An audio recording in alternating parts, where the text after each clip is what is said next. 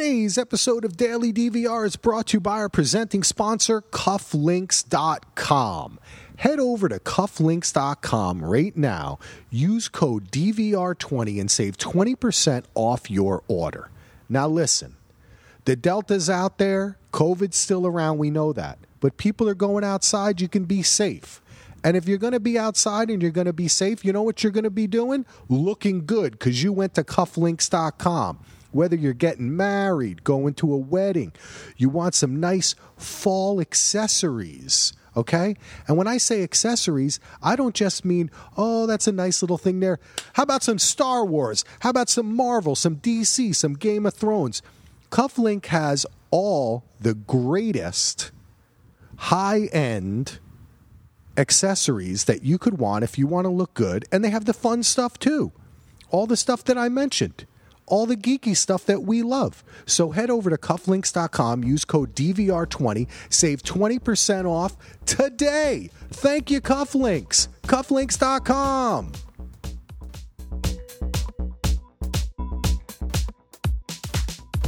Welcome back to Daily DVR does American Crime Story Impeachment. Today we're here to talk about, wow, we've already made it to episode 7, the assassination of Monica Lewinsky. And Gina has a great alternate title for us today, which is Bill Clinton is a big fat fucking liar and all the women know it. God, he did not come out looking good this episode, Gina. You know what? He really didn't. And I know I said it a couple episodes ago, but I said that Bill Clinton and Donald Trump are more alike than we realize. And I think this kind of proves it. And it also proves Bill Clinton kind of wrote the playbook for Donald Trump to get away with all sorts of shit. Yeah. It's sad to see. And as I've been saying, it's a pathology, you know, and wow, what a great performance. I was a little unsure when the casting came out and it was Clive Owen. And I was like, Clive Owen, I mean, he's a great actor. But as Bill Clinton, and then in the beginning a little, but as it has gone on, and then when this episode, I was like, man, there better be some Emmys coming for this show. Yeah. Maybe a little early to say that because the Emmys just happened and people might have forgotten about this by the time the Emmys happen again.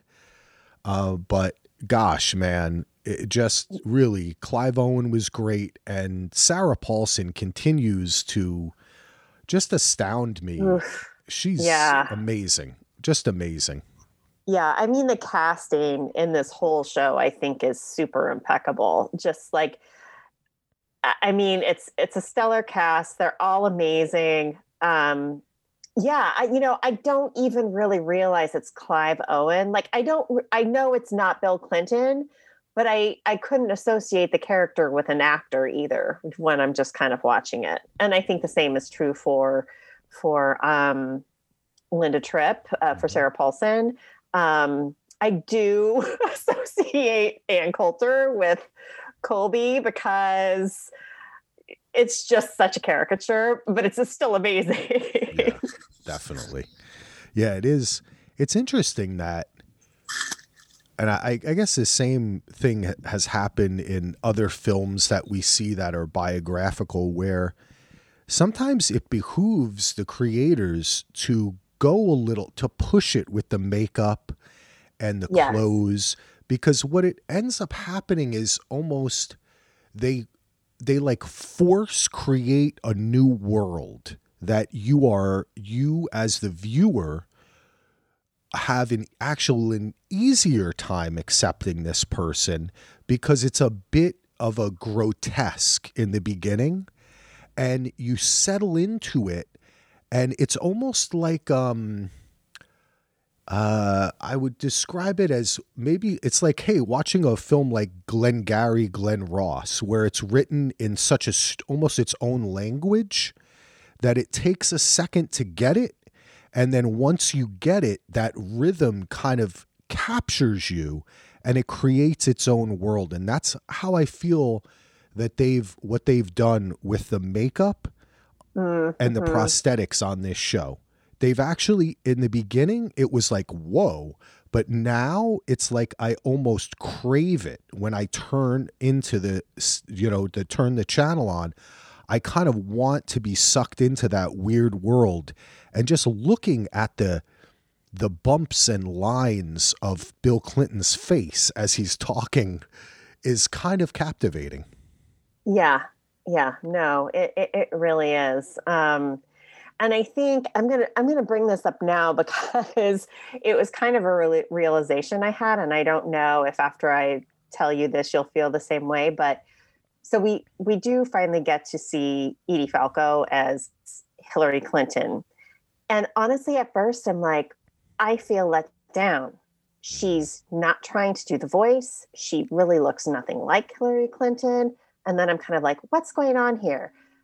But then I thought about the rest of the cast, and it made me realize the only two characters I think we've seen, main characters, that aren't in some type of prosthetic or trying to do the voice or the accent or anything are Edie Falco and Beanie, who is playing Monica Lewinsky. And I thought, maybe that's because these are actually the two people in this whole story that are the most truthful and most authentic. And everyone else is just kind of a fucking fake piece of shit. I think that's a really, I think that's a very interesting point of view. And I think that it makes a lot of sense that they're just being who they are, whereas everyone else is wearing a face or is trying to wear a face, playing a role. And I'd put Mira Sorvino in the category with these two women too, because you could tell it's her. She looks enough the part, but I don't think she's trying to put on a voice or anything. Like, we know it's her.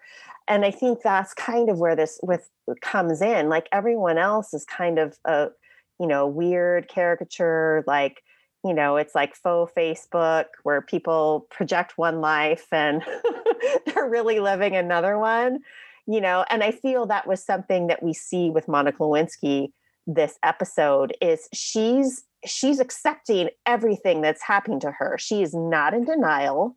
She's like, Mom, everything they're saying is true.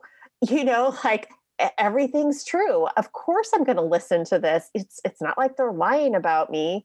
I said all these things, and I just thought that's also a very kind of, and that's where I think I got the pull for the authenticity, and maybe we'll see it more from Hillary Clinton's character next week. But there's just like an authenticity where she is embracing everything that's happening to her, which, quite honestly, half the people I know don't embrace the reality that they're in today. So I was like, props on her, especially for being so young and it's being so horrifying. Yeah, I agree. I thought that part where she's like, I have to see this, like, this is me. I was kind of like, yeah, I feel the same way. And also it does behoove her to know the pulse of what the public is feeling, know what's happening, because I mean, God damn it, she has just been kept out in the cold from Bill, and you know what I mean? Like, I can understand her desire to want to somehow have any control, or even just the knowledge helps in understanding what's happening, Yeah. And a big part of this episode, and with the title of the episode, I thought they were actually going to put more time into this. We get a little, a lot of the beginning of the episode is about the news breaking publicly, right? And it's on, like we're talking about, it's on TV. And then we get a little bit of like the Jay Leno writer's room. Oof. And it's just like, also, thank you, writers here, for reminding everyone how awful Jay Leno was, because no one likes Jay Leno. Okay. Let me tell you something. No one likes Jay Leno. No one in the comedy world. I've never heard another comedian on the plethora of comedian podcasts that exist, like every comedian has a podcast, no one has ever been like, you know who's a real great guy? Jay Leno. Never. And it just shows how even he's coming out right away. And hey, David Letterman did it too. It looked like he was a little bit less enthusiastic about doing it. And I wonder if they chose that particular clip on purpose. But it was awful. Well, didn't Letterman later have some sexual harassment allegations against him? So maybe he played it a little cooler. Or affairs or something. It was an affair. It wasn't okay.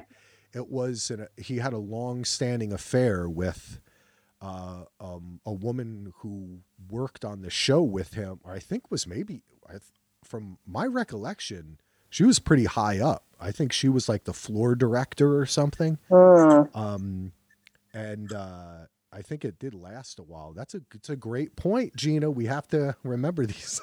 Yeah, those who live in glass houses shouldn't throw stones. So maybe they went kind of easy on him.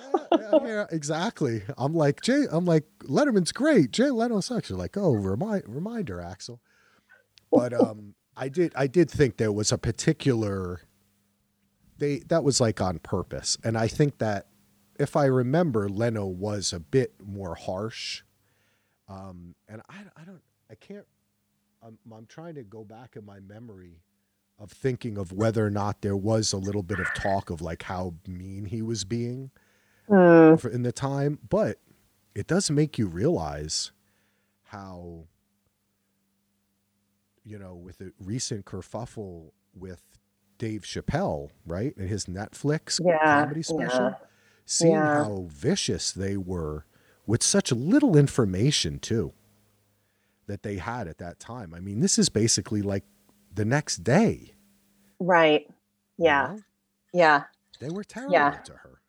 It is pretty much the next day.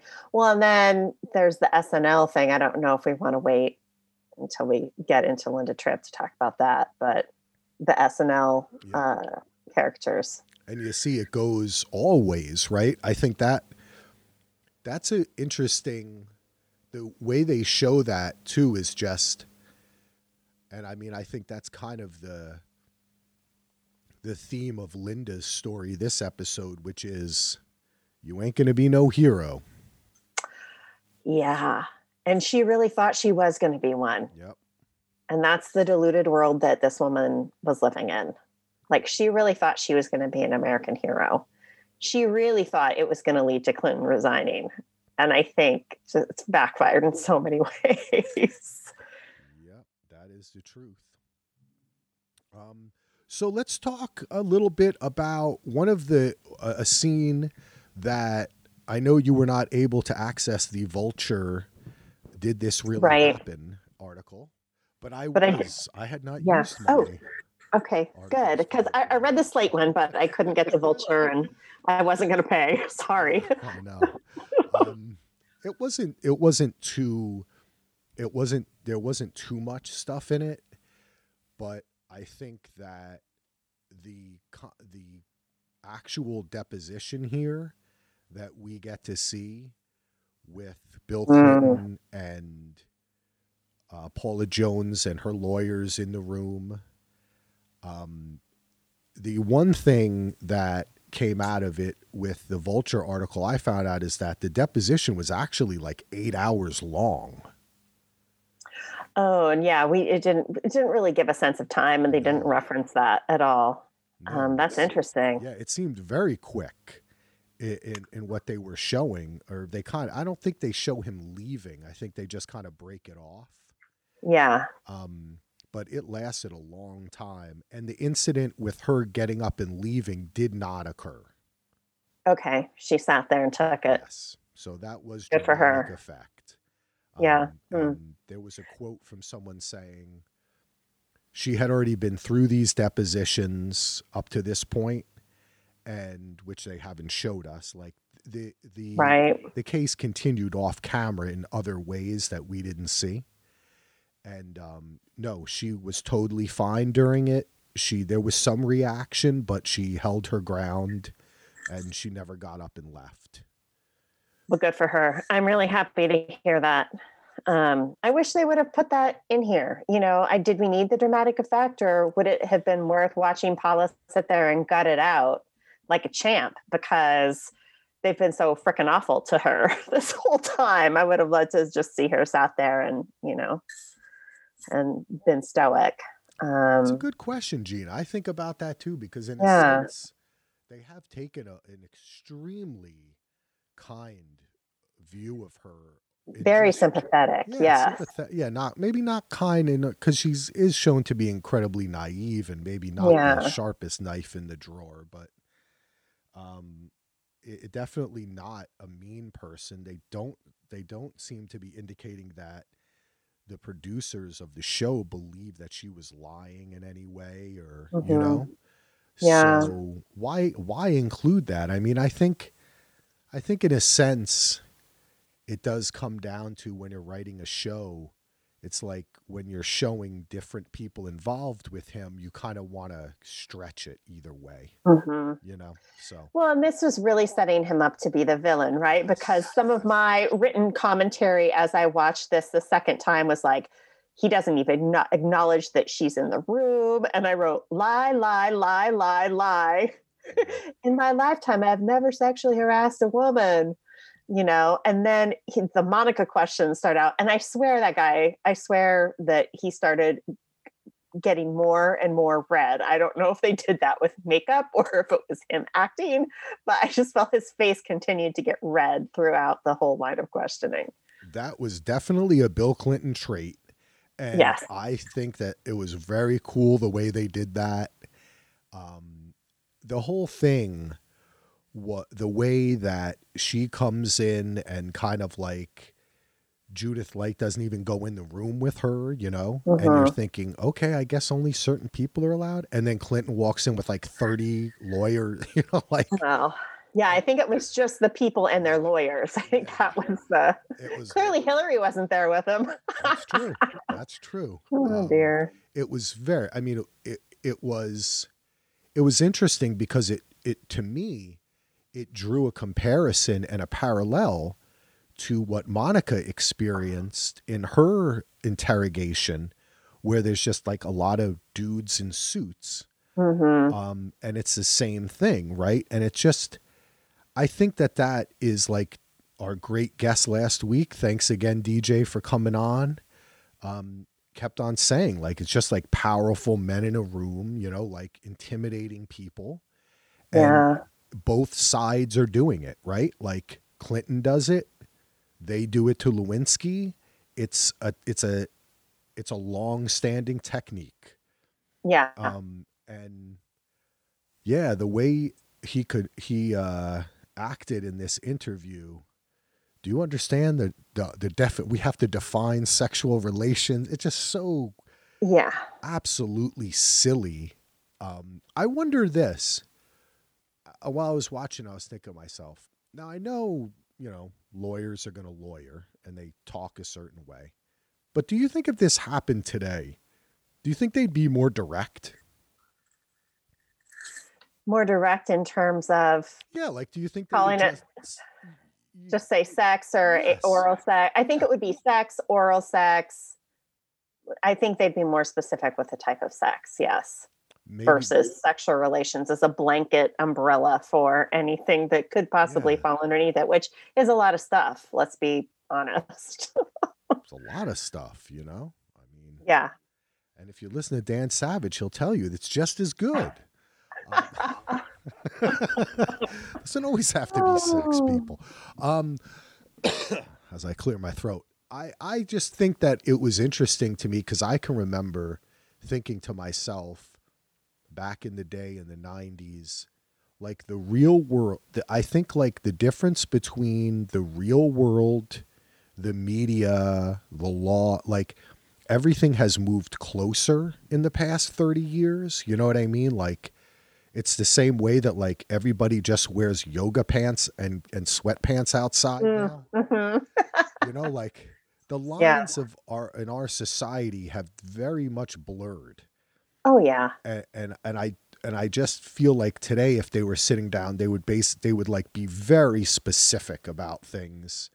And in a sense, they were still following some sort of old boys club rules in the way that they were talking about this stuff, you know? And I thought Yeah. it was just strange. I don't know. I just thought it was strange.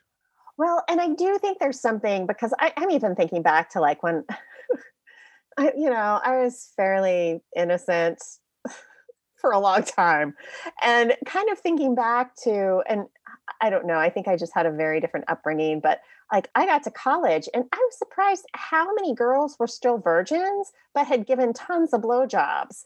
And I'm just kind of like, gosh, I don't even think I would have ever put that on the table if I hadn't had sex with the person first. It was just like, really, we could have been doing that. And I mean, it's just like, this is me, raised a Catholic girl in a super small town, and never wanted to do anything in case everyone found out about it because everyone would. And my parents were teachers, but I do think there's something about if you don't go all the way, it doesn't count type of thing. Yeah. It's really weird. Yeah, you know what, Gina? You're right. That is really interesting. And I too was raised a good Catholic boy. By the time I got to college, I had shed that. But I still do kind of feel like I always felt like oral was like more like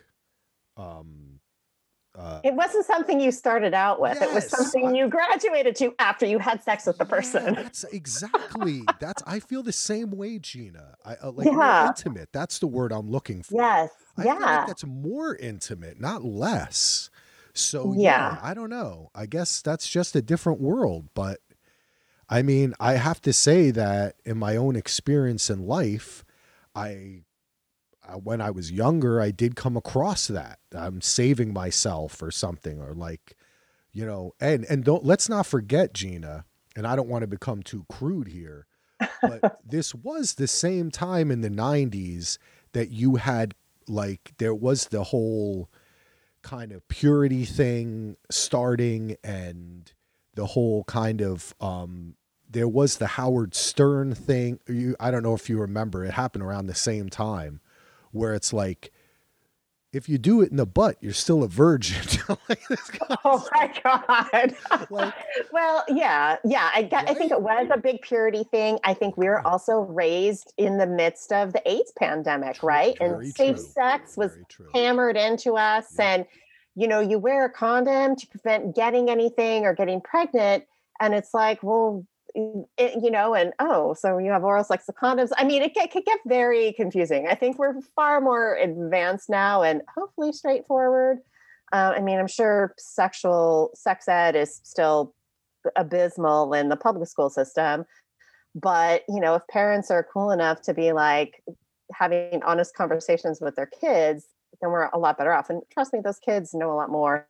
But the odd thing is, here's the other thing. From what I've read, teens and even people in their 20s today are far less sexual than perhaps we may have been growing up. And I don't know if that was fueled by like the Porky's movies or the AIDS or teen pregnancy, but they just don't, from what I've read, they just don't seem to be as interested in sex as I remember and everyone I know remember knowing. Well, I guess if you can we were growing up. Yeah, but I guess also, Gina, is if you can learn all the secrets of the world on the internet, that's true. It's not as exciting to learn them from the girl next door.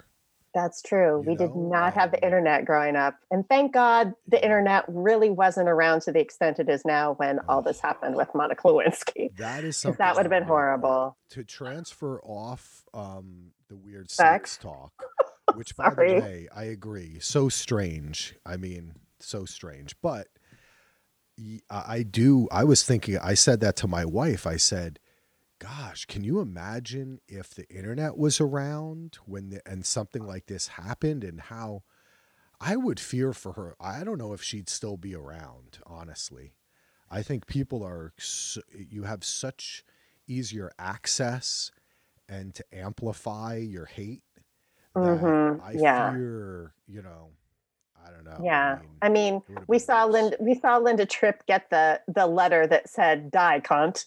So it's like, can you imagine what it would have been like for her on social media Oh too? gosh. I Oh mean, no. both of those women, who knows what would have happened? Well, and even for Bill Clinton, I mean, yikes. Yeah, it's Uh, interesting because yeah. I think that in today's day and age, excuse me, on the you know, the late night shows and all that kind of stuff, I think they would have been much more understanding, right?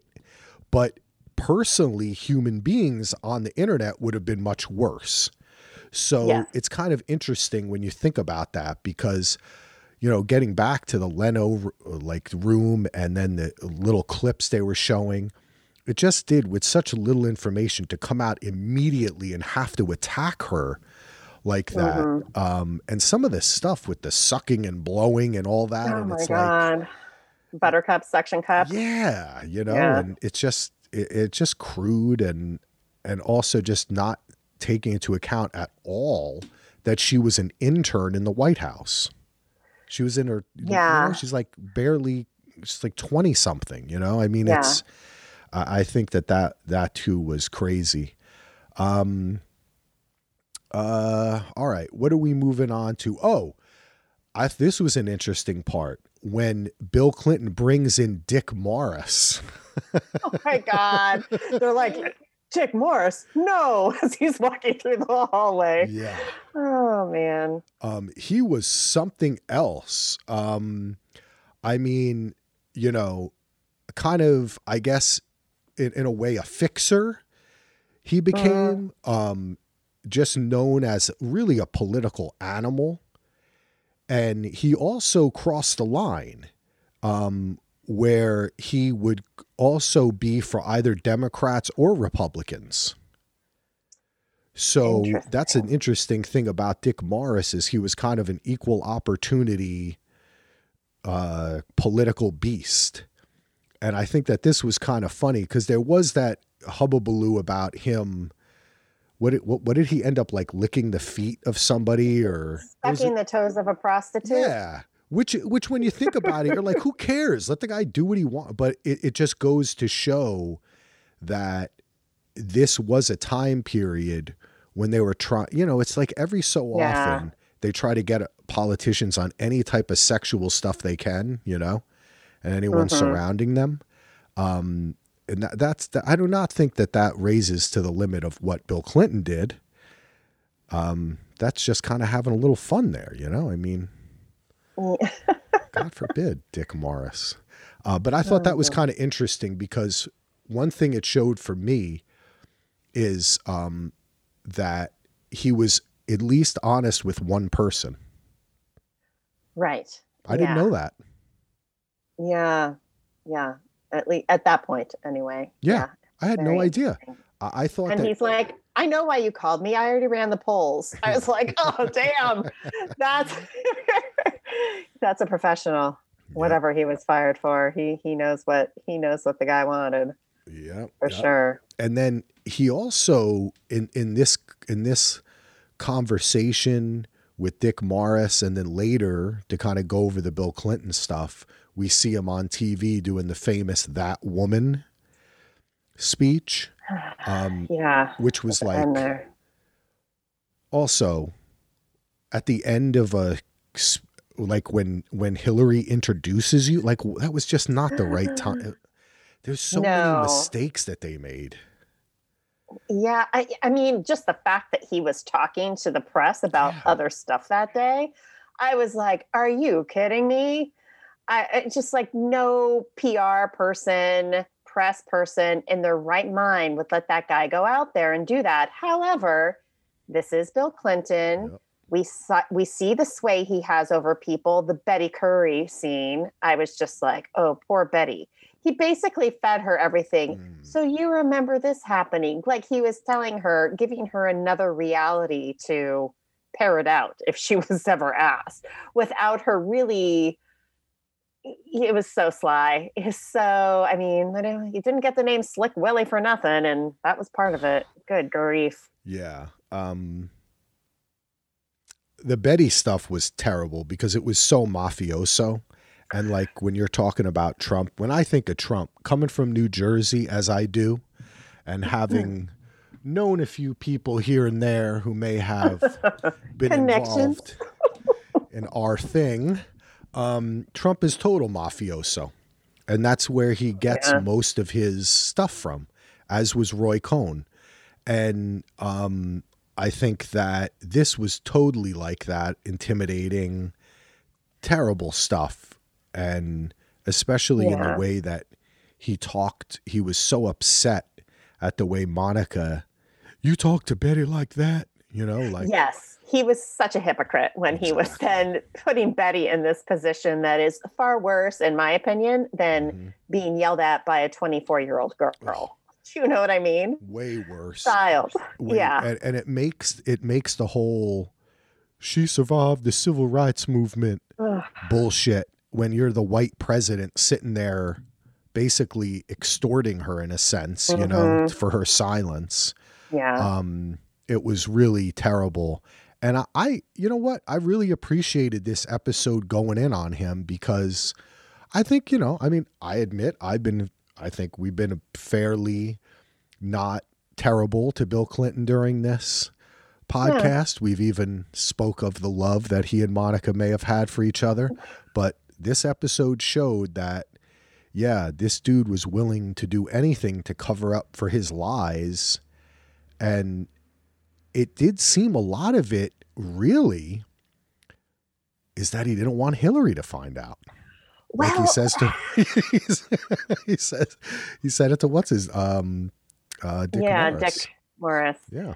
So that's kind of the thing, because when he walks out of that testimony, you can tell by the look on his face, he knows he's fucked. Mm-hmm. You know, it's just, sorry, excuse me. He's just panic stricken as much as the president of the United States can be.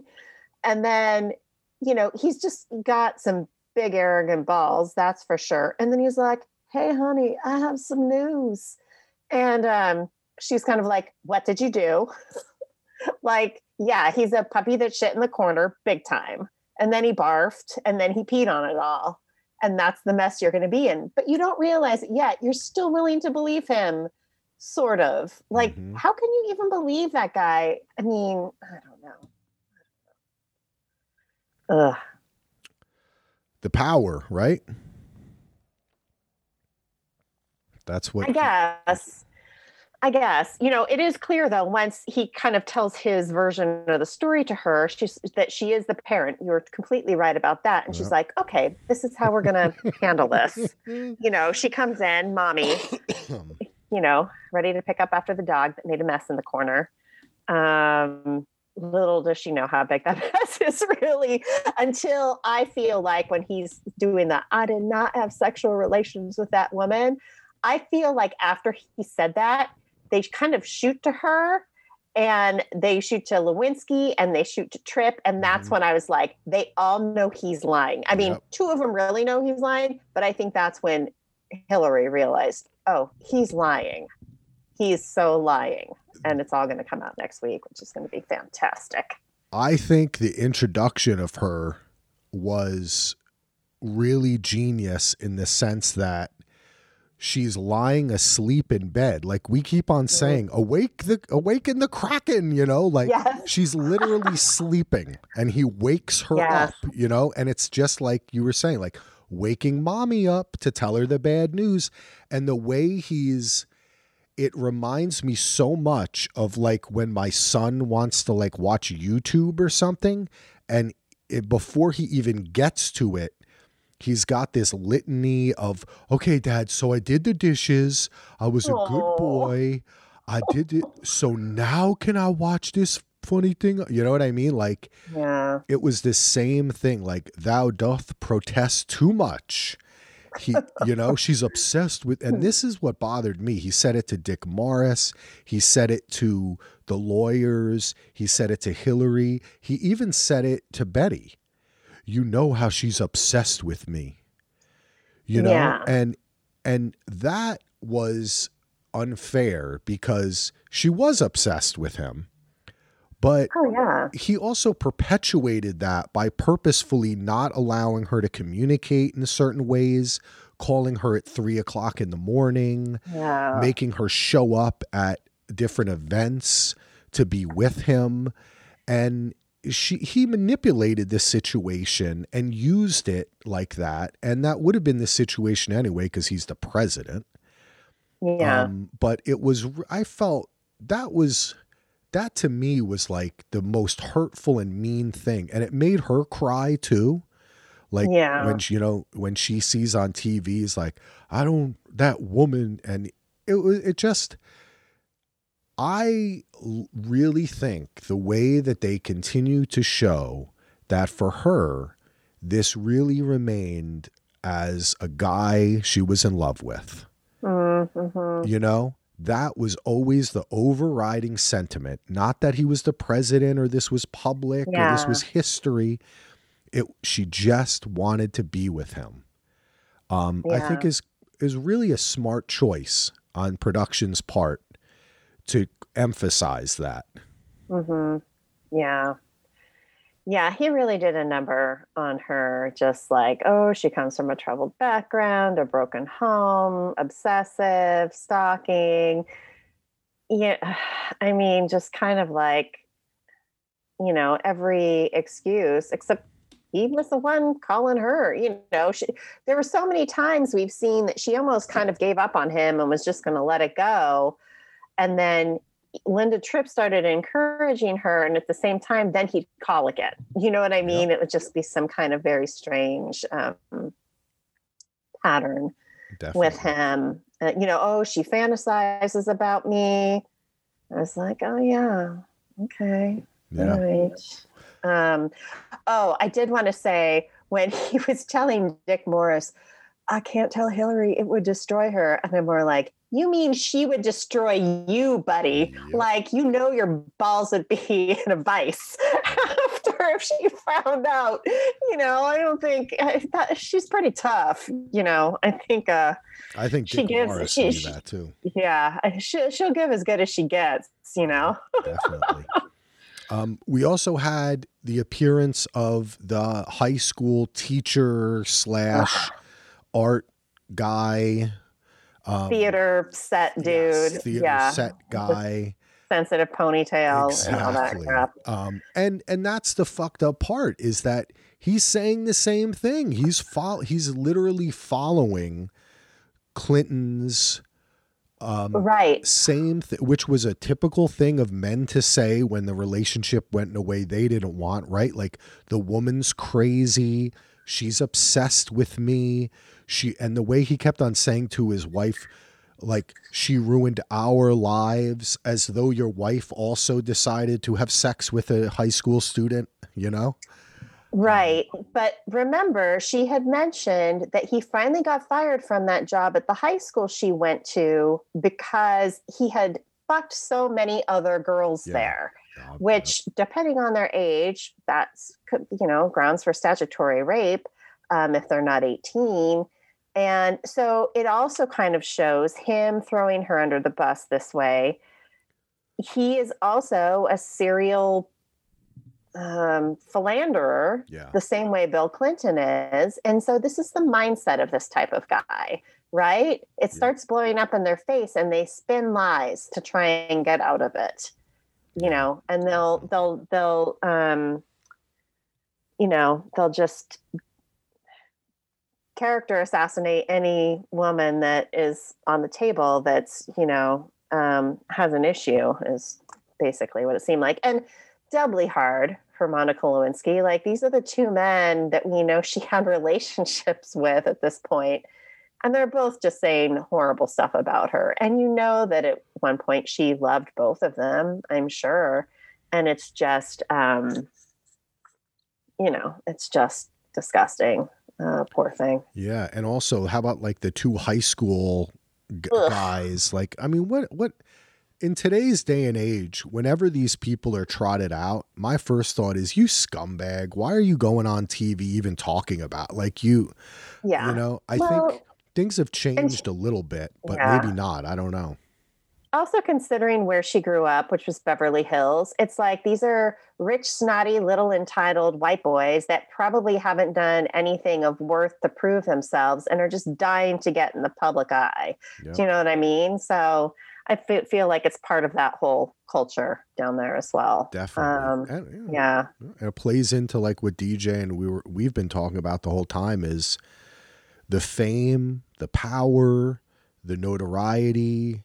Whether it's infamy or fame, does it really matter in America? No, it's the same thing, you know? Yeah. And I think that the way too that Monica is basically in the apartment the whole episode, you know, and it feels so claustrophobic. We finally get out of the apartment when Ginsburg, her lawyer, is going to bring them to Kenneth Starr's office to finally go over this deal. That blows up for reasons of which we don't really see it. So that I thought was an interesting thing is where we stay with Monica in the waiting room and the guy starts talking about like... Yes. Whoa! I love that guy. Phil Ginsburg. He's awesome. Monica, we're leaving. And he seems to mess things up too. Our kind of, we got a cliffhanger here where we're left off where we don't know if the actual immunity deal is going to work out. I mean, we know that she didn't end up going to jail or anything, right? Right. So this is all just drama, but it does illustrate Ken Starr and, you know, what was really going on. It was interesting in the Vulture piece. They did say that it wasn't really just Ginsburg going on TV that did this. They felt like Monica was not giving them anything the whole time. So they felt like they were having to really pull everything. And they were starting to feel like they would have an uncooperative witness here, even if she did sign. And so it may appear as if she was forced to do it. You know what I mean? So I think that... Well, yeah. Yeah. Sorry, go ahead. Oh, no, that's all I was going to say. Oh, and I was going to say, you know what hasn't come up yet? The dress. Right. Yep. It's, you know, Linda's like, you might want to save this. And honestly, that might be the best piece of advice in a weird way. Initially, not a great piece of advice, but long-term, a great piece of advice because that is the only proof she really has that this actually all happened. You know, well, I have a spooge on me, so... You know, he had to be letting me do something to him and be consensual. I mean, it's not like she's going to hold him down in the Oval and, know, I'm sure, oh, God. I think you're right. That's interesting the way you put it, Gina, that in a sense that advice is going to help her, right? Because that's the piece of evidence that she has and the power that she holds. Because one of the things I did think about while watching this is there comes a point at which they even say, hey, all we have is this, we have a bunch of tapes, but we don't have proof. It's just tapes. Everybody's acting like these tapes prove it. It's just two women talking on the phone. Yeah. You know? And it could be like if she's really what he's making her out to be, a crazy, unstable stalker who's, you know, from a broken home, then those tapes could just be her delusions of grandeur that she's making all this stuff up and is obsessive until that dress kind of, you know, seals the deal. Yep. And also Linda Tripp herself too, you know, it's not like she's got a great rep, you know what I mean? So I think it's interesting the way they've decided to lean into this, because I think when you think about the way that you're going to tell this story, and still we're in episode 7, we have not got to the impeachment trials. There's, you know what I mean? Like obviously this show is mostly about what actually happened here, right? The lead up to it. And I'm cool with that because I think it focuses on their relationship too, right? Well, and I think that's what people really want to know, right? Like you could read it in her book. They will never talk about it in their books, Bill or Hillary. And so it leaves a big kind of gray area, right? Who was doing what when? Yeah. And I think it makes it so much more interesting to see it all laid out. And frankly, I think watching this, especially if you were someone that voted for Bill Clinton 3 times and like, the Clintons and think they do good things for people, which in many ways they do. But I was at my little circuit training gym class this morning.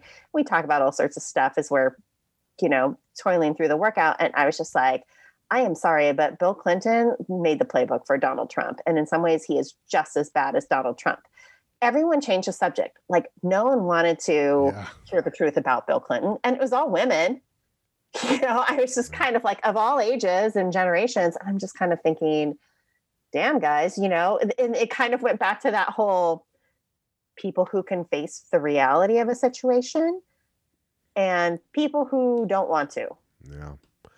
And it's like the whole thing. It's crazy. It is. And I mean, I think that's why this subject is so difficult, right? And I mean, it's so difficult for so many people because we have to be honest, as many men or women who are offended by hearing Trump say, like, grab him by the pussy, right? There are women who want to be grabbed by the pussy. By him. Yeah, by him, exactly. And there are men who think, hey, that's what I like that. Or, and then you have that's what a man does. Exactly. And then you have many who say, hey, at least ask first. And then you have many who say, well, we already kind of had an agreement. It just goes to show whenever you involve sex, relationships, everyone has their own ideas. It can be our legal system, our society every society has traditionally had difficulty in defining what is okay and not okay, right? Like it's an evolving subject. Just to see how much it's evolved from the 90s to now is pretty amazing, right? Mind-boggling. The media landscape has changed so much with social media. The way people interpret the Constitution appears to have changed so much. It's crazy. It's always an issue. And I think this show is doing a really good job of basically saying, in the end, what it's going to come down to is human beings, their emotions, right? And what they've agreed to personally with each other. And then how other people relate to it that's where the problem happens, right? And it's like we're talking about. And you're saying we're never going to find out. I don't know. I almost feel like if Hillary died, I feel like Bill Clinton the next year would have a book that's talking all about what he did with Monica. I just feel like there is... Or vice versa. Oh, she could come out with her book too. Good point. Yeah. And I just the way... Going back to when he wakes her up in the bed, he's like, Hillary. First of all, I felt like she was going to say, Tony, what is it now? It was really, right? Because how many times in The Sopranos did she say, Tony, is there something you need to tell me? Right? She said those same exact words. I just rewatched the Sopranos series, so I know I'm right. About 10 times in the bedroom. There's a specific time. Oh, I'm sorry. Go ahead. No, I think you're totally onto something. And honestly, Carmela Soprano and Hillary Clinton are in almost the exact same situation. And maybe that's why he picked her to play Hillary, because it's like, oh, she's done this before, dealt with a cheating husband that is lying to her face. And she knows he's lying, but doesn't really quite admit it. Mafioso. It's very, you know what I mean? Like, hey, in the mafia, right? Say the only difference between us and them is they got a badge, right? Like it's the same shit, in a certain mentality, though I don't really think it is, but in a certain mentality. And I think that was really great. All right, let's talk a little bit about the Isikoff stuff, because this really did happen. Yeah. His editors claim it was because they were having problems confirming with Betty and with Vernon Jordan. That if they had had some sort of confirmation or denial from them, they may have gone. This is what the Vulture story said. Oh, okay. I think that's bullshit. I do too. But she had said in the show anyway, we haven't even talked to this girl. Yeah. And like you haven't talked to her. And I thought that was a fair point too, right? You know? Totally. I can only say I was a journalist. I have a degree in journalism. I did work for the New York Star Ledger for on and off for about 5 years. And actually, while The Sopranos was airing for a little bit. And that is the newspaper that Tony gets. And I will say, they should not have run this story. The part about the saying confirmation, I say that's bullshit, because I say that that's just a way of what you would say to somebody. But they didn't have enough confirmation to run this story.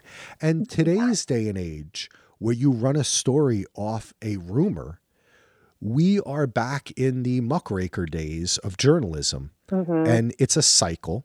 And people say, journalism has never been this bad. Trust me.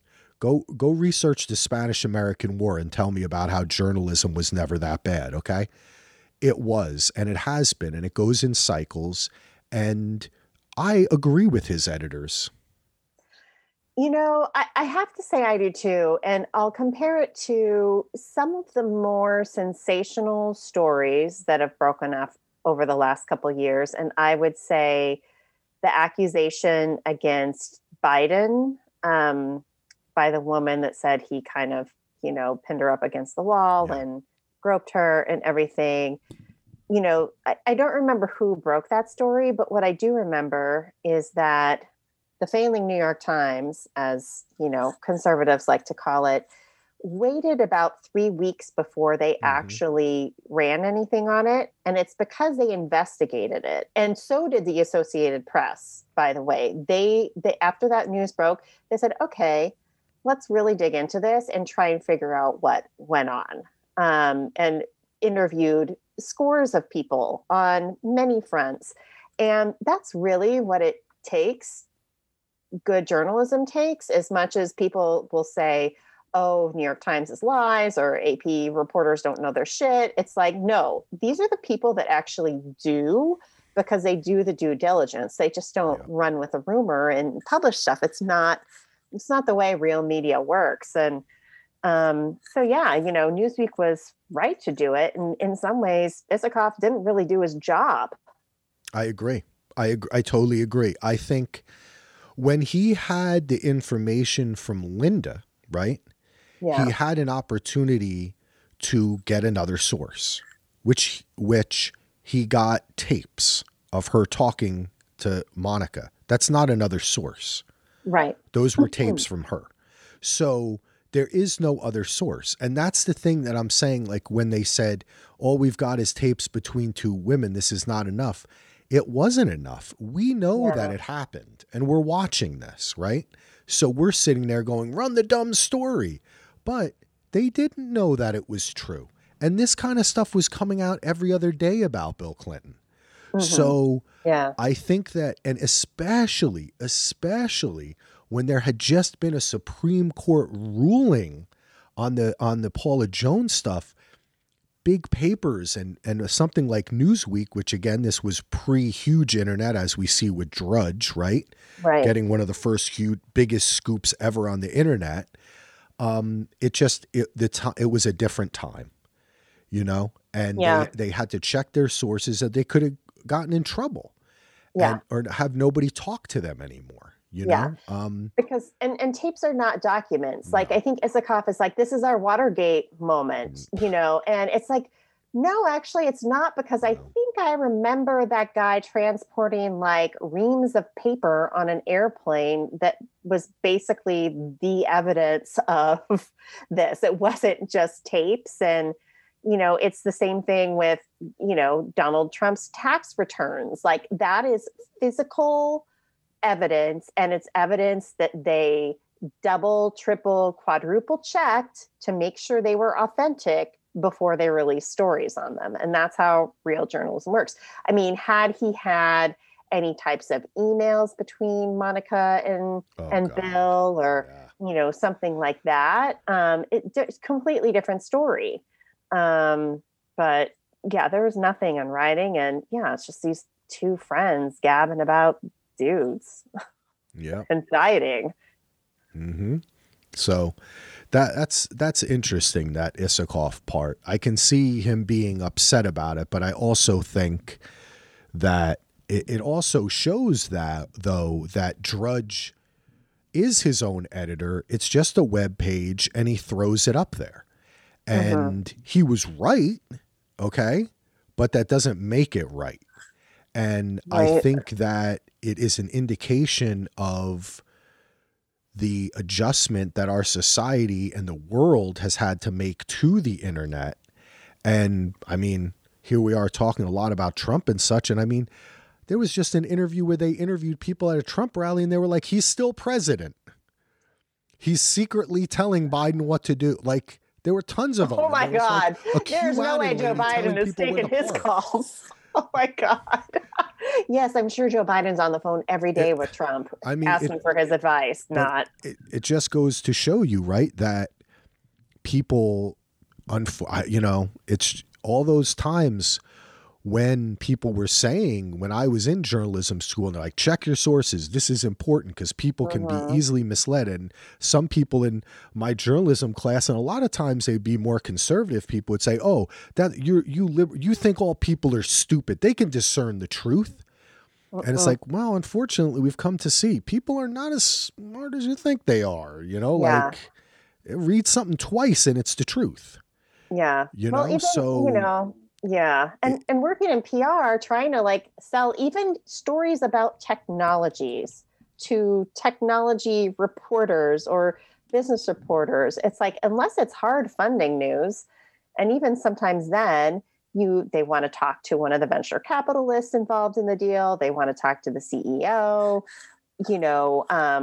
sometimes they'll want to talk to a customer. They want sources and they want data, and they want you to share numbers. And if you don't have all this information, they don't deem it worthy of a story. Like, there's a reporter I work with at Business Week or Bloomberg Business Week, who her qualifications now to write a story about a funding announcement are, it needs to be at least $100 million in the raise. And the company has to have a valuation of $2 billion or more. That's like the new standard for her. Not for everyone, but it's like, reporters have high expectations. Yes, there's a lot of news to cover. And if you don't have it wrapped up in a pretty little package with a bow on it that they can easily vet and put together and know the sources are good, then you don't get a story. It's like, this stuff is hard, and it's what they need to get it past their editor. So, it's kind of crazy how people think journalism's so easy. Well, that's why I'm not a journalist anymore. I'll be quite honest with you. I loved writing. I loved talking to people and hunting down information or a mystery or a story. Excuse me, but I lacked the prerequisite sharpness to ask really hard questions and challenge people and be that aggressive on a consistent basis, and really be that stringent. I ended up writing some feature articles, which I thought were a bit more fun, and I could just kind of write. And that's why I veered towards features. And I did. When I started at the Star Ledger, I was an editorial assistant. I became the editorial assistant for the editorial board. So I was in every meeting, every morning, the big meeting where the editor sat there in the editorial board, and they decided and they talked about, hey, we have this story. It only has this source. So I'm speaking from experience in that it was stringent. And Mhm. it taught me, that I wasn't as interested in that part as I was in writing, in probably wanting to make a documentary or just talk about it, which is why I'm Right. here now instead of Yeah. being like a hard journalist. But I can feel where Isikoff is coming from. He felt like he worked hard, but it's just like the example of, the people getting on TV and talking shit on her without really knowing the facts or even Mhm. contemplating her humanness.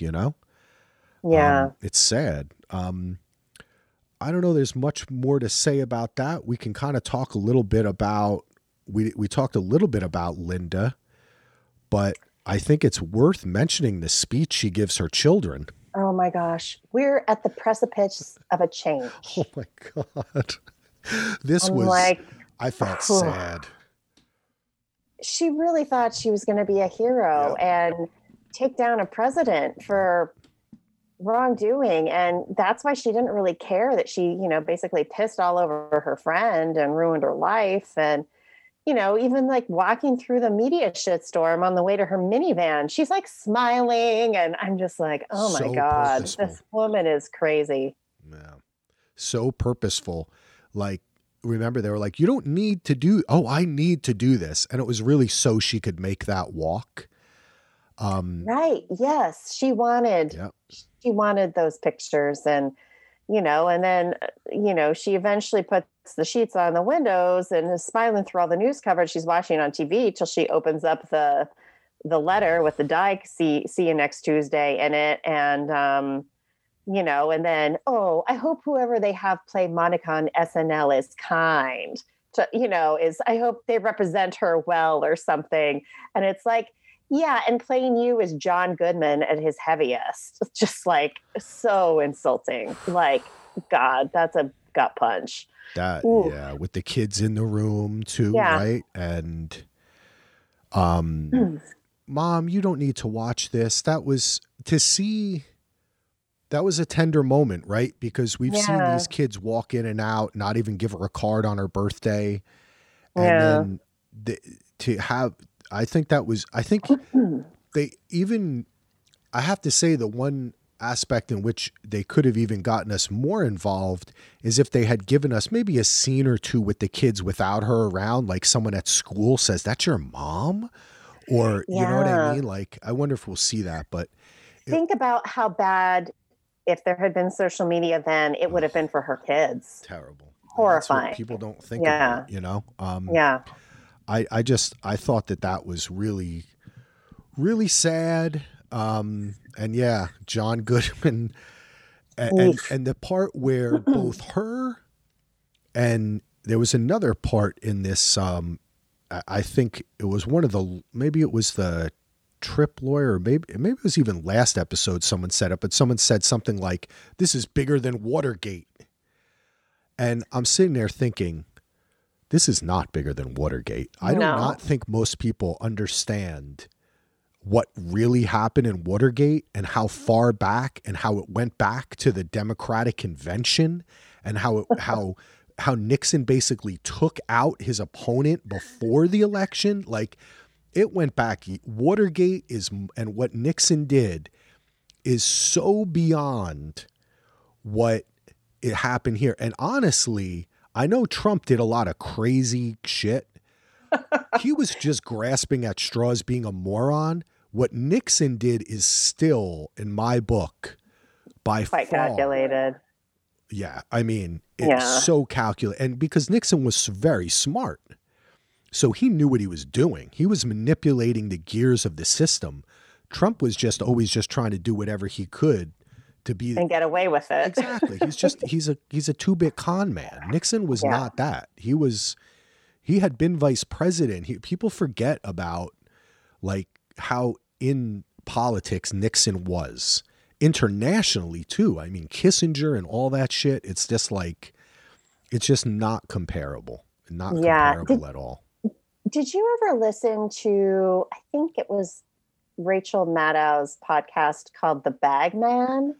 No, I did not, but I know about it.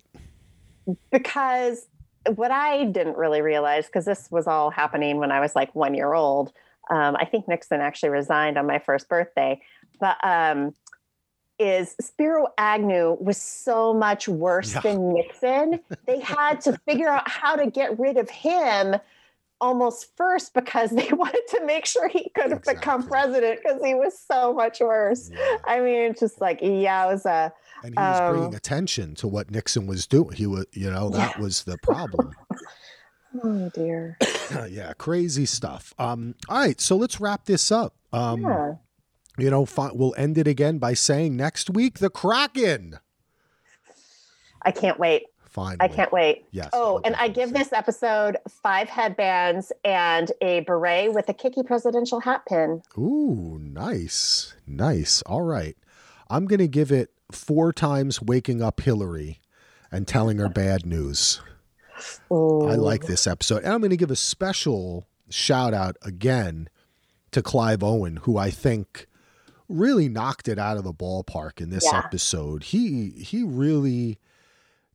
He great actor there, because to take the turn that he did here and the subtlety and with the Betty thing too, some great acting. Of course, Beanie continues to do great. Everybody on this show. I hope, I'm not one to think that art can be judged by awards, but at least it'll get more people to go back and watch this when it pops up on, I guess it's going to pop up on Netflix, right? So when it does pop up on there, and maybe people will listen to this podcast later too. So we appreciate that. And, today, and since we're ending, it's a good time to say thank you to everyone who gave us reviews.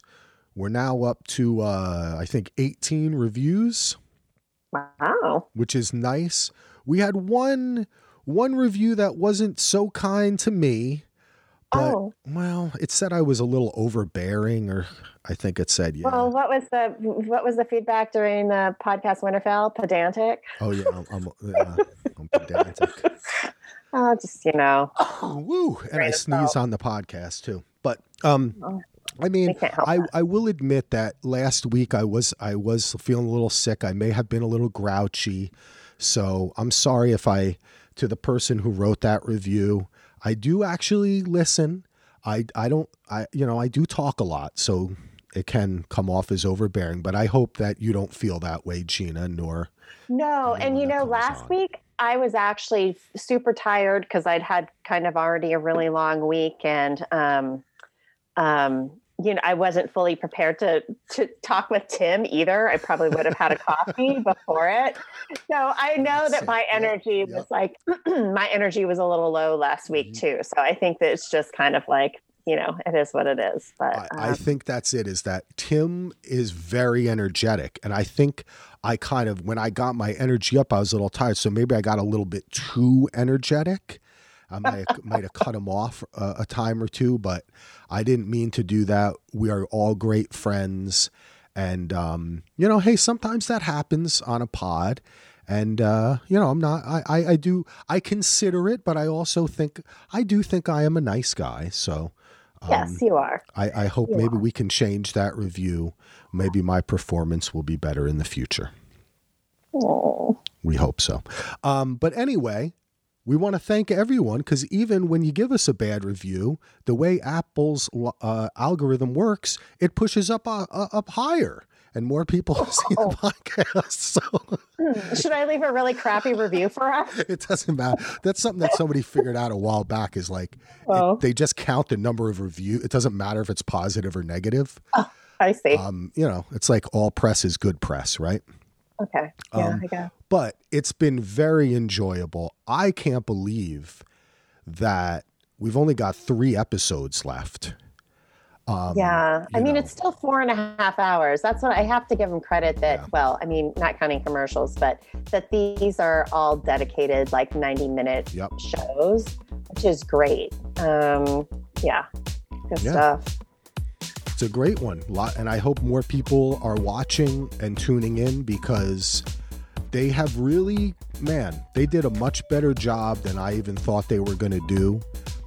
And really it's the humanness and the humanity that they've imbued all of the characters, even not so great ones, that I think has impressed me and made me want to watch every week. And I look forward to being here next week. Until then, thank you for listening. Peace out.